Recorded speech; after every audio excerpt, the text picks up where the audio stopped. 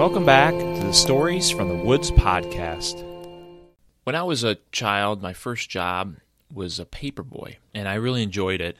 I rode my bike and picked up the papers where they were dropped off, and I had to fold them and take them to different places. There was one area where I first started out when I had a paper job. I was in an apartment building, and I had to deliver papers at the apartments. And then later on, I moved to a neighborhood and delivered papers directly to houses, into their paper box, or in some cases, I actually delivered up to the door. It was a great experience. It gave me time to really think when I rode my bike, and then I got to meet a lot of interesting adults along my path, and it was a really cool experience. There's really not paper boys any longer. The newspaper itself is kind of no longer popular, and when it does get delivered, it gets delivered by car, by adults for the most part. I wanted to come up with some stories talking about a paper boy and some of the adventures that he encountered along his route on different days. So take yourself back several decades to a time when there was a paper boy, and here are some of the things he experienced, which are things I could experience today if there was a paper boy around. I hope you enjoy the first of hopefully several stories about this paper boy. The Paperboy Adventures, Stolen Bike. Charles was riding up the hill. There was only a few more houses left on his route today. He had 5 papers left in his bag. He pulled into the driveway of Mrs. Wilcox's house. He parked his bike at the end of the driveway and walked up to the front door. Mrs. Wilcox was a little bit older and had made a special request to have her paper delivered to her door every day, so she didn't have to walk all the way out to the paper box.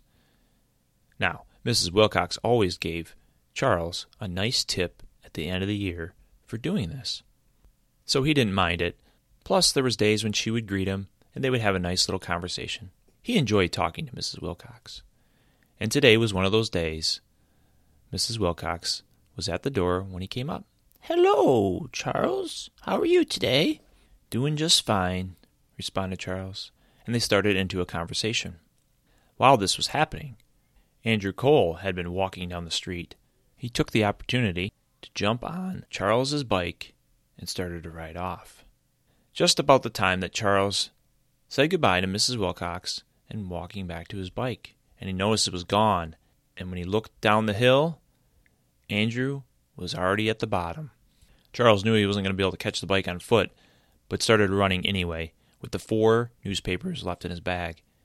He ran all the way down the hill, and Andrew was already through the neighborhood and heading toward the trail that ran into the nearby park that backed up against the neighborhood.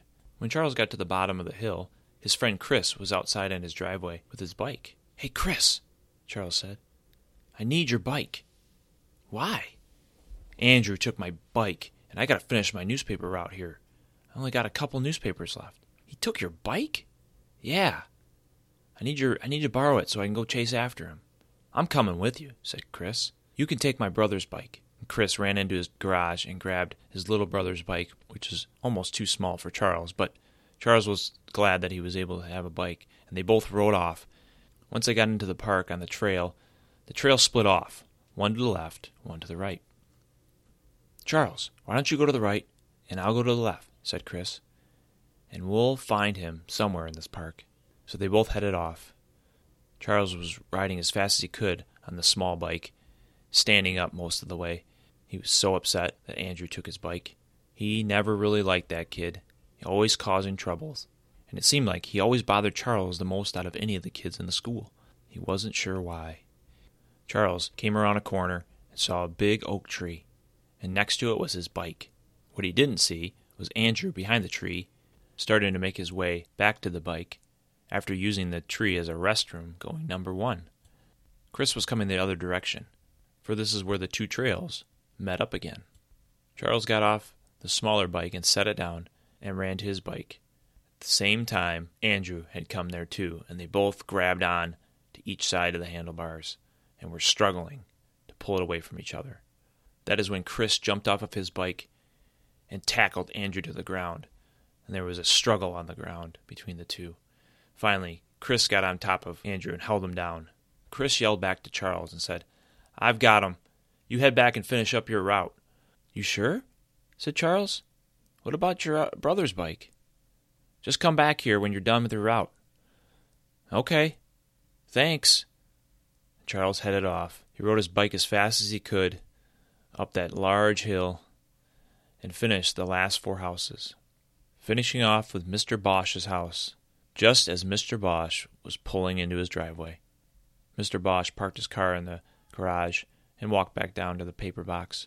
"Hi, Charles. How are you today?" "I'm doing okay. A few unexpected things happened today that made me a little more delayed on my route, so I apologize for getting the paper to you late." "I wouldn't say you're late at all. I think it's perfect timing. When's the next collection, Charles?" "Oh, I'll be by this weekend to collect on the last 2 weeks." "All right. Well, I'll make sure to have the money ready. Thanks again, Charles."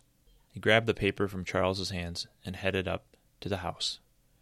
Charles jumped on his bike and coasted down the hill. He stopped quickly at Chris's house to drop his bike off, and then he ran the rest of the way to the park. He found Chris sitting up against the oak tree, throwing acorns. "What happened after I left?" asked Charles. "Let's just say I had a talking to Andrew, and I don't think he'll be bothering either one of us for a while." "You talked to Andrew?" "I don't think I really talked with my mouth, but anyway, he got the point, and he took off." "Well, thanks for helping me out, Chris. Really appreciate it." The boys grabbed the bikes and decided to walk them back to Chris's house instead of riding them. Chris gave Charles a little more of the details of what happened on their walk back, and after they got back to Chris's house, they shot some baskets in the driveway. This concludes the Paperboy adventure, Stolen Bike. If you enjoyed this story or any of our other stories on the podcast, please leave a review and share your experience for others to see. This podcast features the song "A Dinner and a Rabbit" by Mute Stare, available under Creative Commons Attribution Non-Commercial License.